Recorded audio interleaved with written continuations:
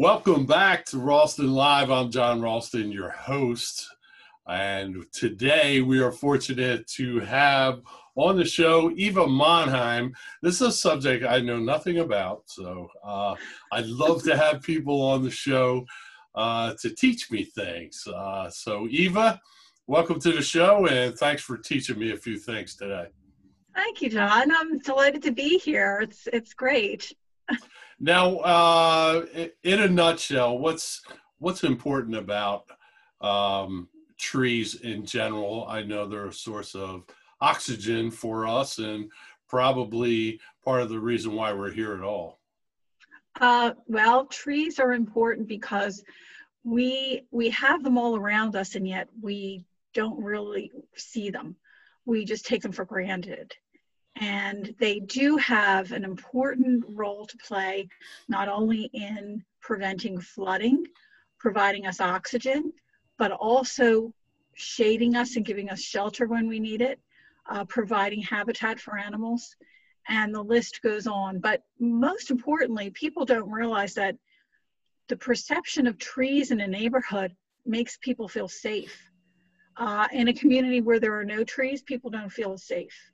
And that science was studied way back in the 1980s when Ulrich and Kaplan were doing studies. And they found that if they took a apartment building in a city, had one that had trees around it and the other one that didn't have trees around it, they discovered that the one that didn't have trees around it had more transients living in their place. That, you know, they would come and go, they wouldn't stay very long. There was a perception of not being safe. And then when you went to the building that had trees, it seemed that people would linger longer outside. They would talk to their neighbors. The building that didn't have trees, that didn't happen. It just it seems more like home when there are trees around. Right. Well, we also have learned, and I was watching a show last night about on Channel 12 about plants and their integral part. Darwin said this year during his time that trees are communal, plants are communal, and people laughed at him. They said that, you know, they don't have brains, what do they know? But they're finding out that plants communicate, and trees in particular, when they're in a community, they're actually sending energy waves to one another. They can send out chemical receptor information to another tree to say, hey, I'm being attacked, get your poisons ready.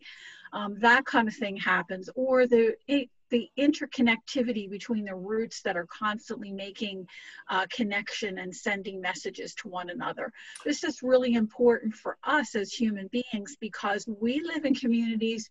We actually emulate what is around us. We may not be aware of that, but we emulate what's around us. And those are sort of recent findings that these trees are communicating with each other. I mean, they knew a little bit about it. I guess they're finding more about this each year. Well, and that's true. They're finding out that a tree that has a disease, for example, will let its neighbor know that it is not feeling well. It'll send energy through its roots. Wow. And in fact, when we had the Dutch elm disease and the streets were lined with Dutch elm, what people didn't realize is their roots were so interconnected that when one tree died off, the energy was sent, and also the disease actually was transmitted through the root system. So we lost all of our trees that were, and if there was another tree in between, that tree might protect the other ones from getting the disease.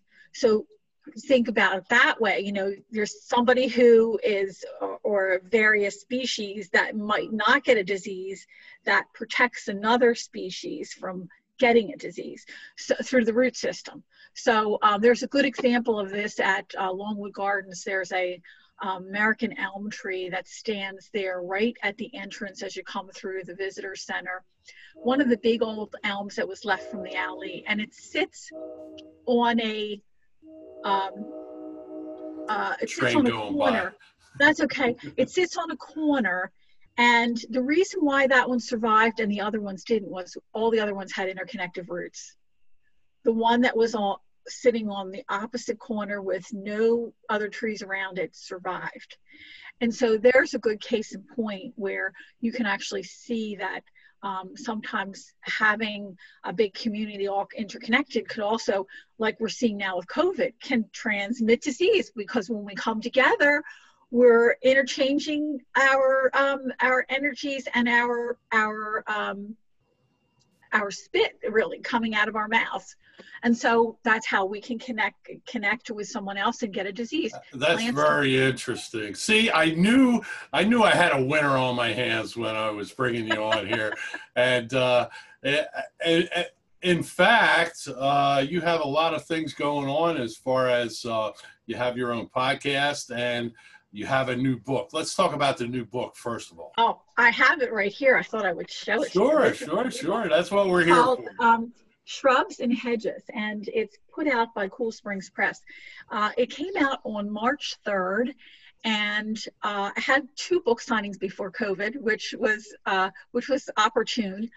But the book itself has been in the process of being made for at least 6 years. And in this book, it takes all the questions that I've had from students over the years, because I used to teach at Temple University as a professor there. And I would get all these questions from people about shrubs and trees. And I wanted to do a shrub book because shrubs are not as popular right now as trees and perennials are. So I thought, well, this would be great. And I also teach a shrub class at Longwood Gardens. So this would work out perfectly. And in there, I talk about, the establishment of hedges and hedgerows. Where did they come from? The historical significance of those. What's the culture of, and why shrubs are important? Because they fill the same spaces that humans fill. Trees are taller than us. They're like homes. They're like our roofs over the canopy over our homes, or if you think of a large tree like that. Anything else that's smaller and shrub-like is either the size of humans, or it would be like our furniture size. So we're actually filling our landscape with furniture when we put shrubs in. And let me ask you a question about hedges, just while I have it in my head. Now, we all know that ancient England, all the castles, and you can picture all the hedges around those areas, but did it go back to, say, Roman times? It did, and I'm so glad you asked that question. That's a really great question.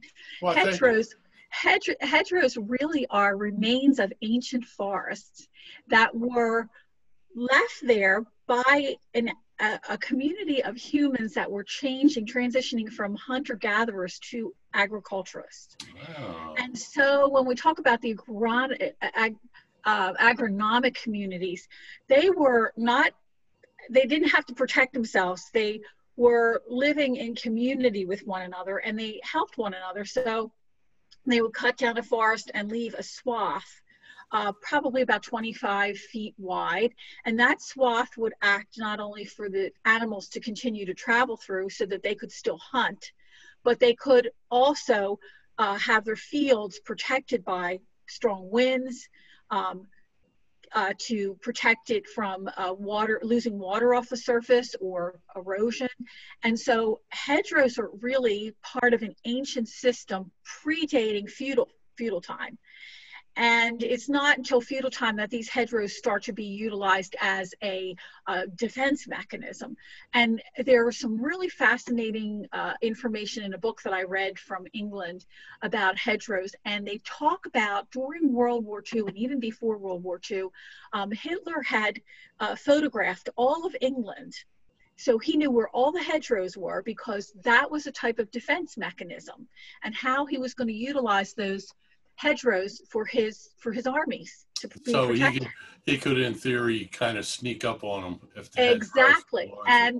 But what he didn't know was that the English were already digging holes and using the hedgerows as a way to when they had air raids, they would use the hedgerow and be able to dig down. They actually had rooms underneath some of the hedgerows so that people could be protected. And people don't even know this. Wow, that's So incredible. that's really cool. And so at that, and then hedges came along, just regular hedges came along once people started acquiring property and buying property or were given property by the king or queen. The only way they could delineate it from the peasants was to put up a hedge of plants. So those hedges would be maybe one or two different types of plants, and that was to keep the peons away from the wealthy. Let me ask you about your podcast. I have a podcast myself here, and I wanted to know how you're on different kind of platforms, and I wanted to kind of get into your head as to how the different platforms are doing for you, ease of use, those kind of things, because we have a lot of podcasters out there, and you know, your information could be valuable to them. Well, I belong to an organization called GardenComm, which are Garden Communicators, and Garden Communicators is a global organization, and we share a lot of information with one another. And I was asked to come on to a podcast down in Washington, D.C. by Kathy Gents, who does the Washington Gardener magazine, and she said, "I'd like you to come on to my podcast to talk about your book." And I said to her, I said, "Well, that would be great." And I said, "I'm thinking about starting a podcast, but I don't know anything about it." And she said, "Well, she is on the Anchor platform." And she said, "It's really easy." And so that's where you started out with Anchor.fm. I did, but here's the really interesting thing. I have a son who is a sound engineer in Hollywood, and I was having a horrible time editing my own work. So I said to him, "I need your help." And he does this kind of work. So he said, I'll edit your podcast. Sure, Mom, I'll do that. And so he not only edits my podcast, but he also keeps me in line and tells me how to make my show better. He also did the music, the beginning music for the podcast, which is great. Really clever how he did it. But it's really great because, you know, he also went to acting school, has an engineering degree in, you know, in sound. And he said, you know, when you are working on a podcast, he said, you really need to be mindful of, you know, the person that you're talking to and you know, how you present yourself. And I still need to get a new light. You notice that there's dark over on this one side. You have great lighting. I still haven't gotten all the lighting, and I'm getting it a piece at a time. Just one at a time, you know. One at a time. And so I'm working on getting a backdrop for my area, and the different types of microphones, and he's really savvy that way. And I think that it's important to have a connection with someone who is a sound engineer, because they can give you information. And there's a lot of people out there that do music, and they also are they're starting out in the sound industry. So, you know, you can approach them. They're very approachable, especially here in Philadelphia. We've got a lot of young people who are going into sound who just want to have to help somebody with their sound. So that's a good way to get started. It's great to have somebody in the family who can actually help you out with that. It is. I think we're both fortunate in that arena. It's really great. And you know, when someone says to you that, you know, they want to do something that's atypical, sound engineering was atypical. You know, he packed up his bags and left because he was doing theater and lighting and managing theater companies. And then when he left, he said, I'm going to become a sound engineer, because he has always been passionate about sound. He's been one of those kind of people that has been interested in sound since he's been 2 years old. So, you know, you get somebody like that, he's very helpful. And I'm appreciative of that, you know. Eva, where can we find your podcast? Our podcast is on Anchor. You could find it, or you can also find it on my business my business website, which is Verdant Earth Educators, and you'll see on the top of the tab podcasts and videos, and it's there also. And I think we're on, I think now 7 or 8 different platforms, and Wow. Anchor does all that work for you. They get all your platforms for you when you go onto Anchor, Oh, really? and it is Hmm. free. It's Oh, free. that's So fantastic. that's really helpful for somebody else who wants to do a podcast too. I'm gonna have to look into that. Like I need more work over the weekend, right? Well, you know what? I think anybody who has a podcast or does creative things is working all the time, whether it's Saturday and Sunday. You kind of carve out your time that you want to be away, you know. So I think it's kind of cool. So also they can go to the website evamonheim.com, and that also has a link to your book. That has a link to my book. Yes, it does. And I'm very conscious about people's budgets. So there's lots of different places that you can go that'll take you to different purveyors that carry the book. I'm sure you're all aware of the big one that's out there that Sure. everybody utilizes, but there's also others. And the book is available in Australia, England, and Canada too. So there's listings for those book stores as well. Once again, the website, evamonheim.com, and also verdanteartheducators.com is the other Right. website.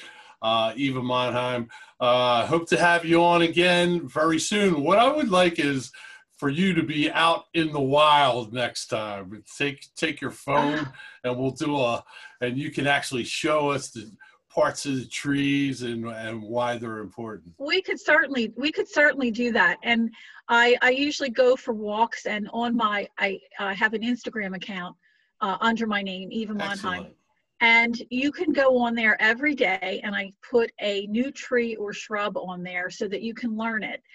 These are for my fellow arborists out there, or people who are amateur plant people who want to learn more about a tree or shrub.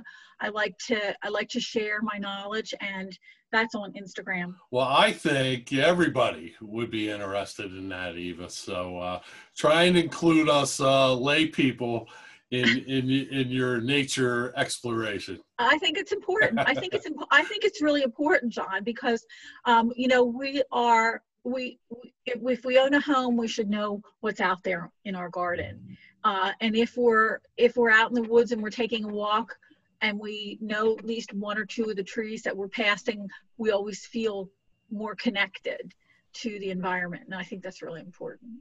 Eva, thanks so much for being on the show. This was a lot of fun. Thank you. I appreciate it. Folks, you too. And folks, when we come back, we have more for you here on Ralston Live.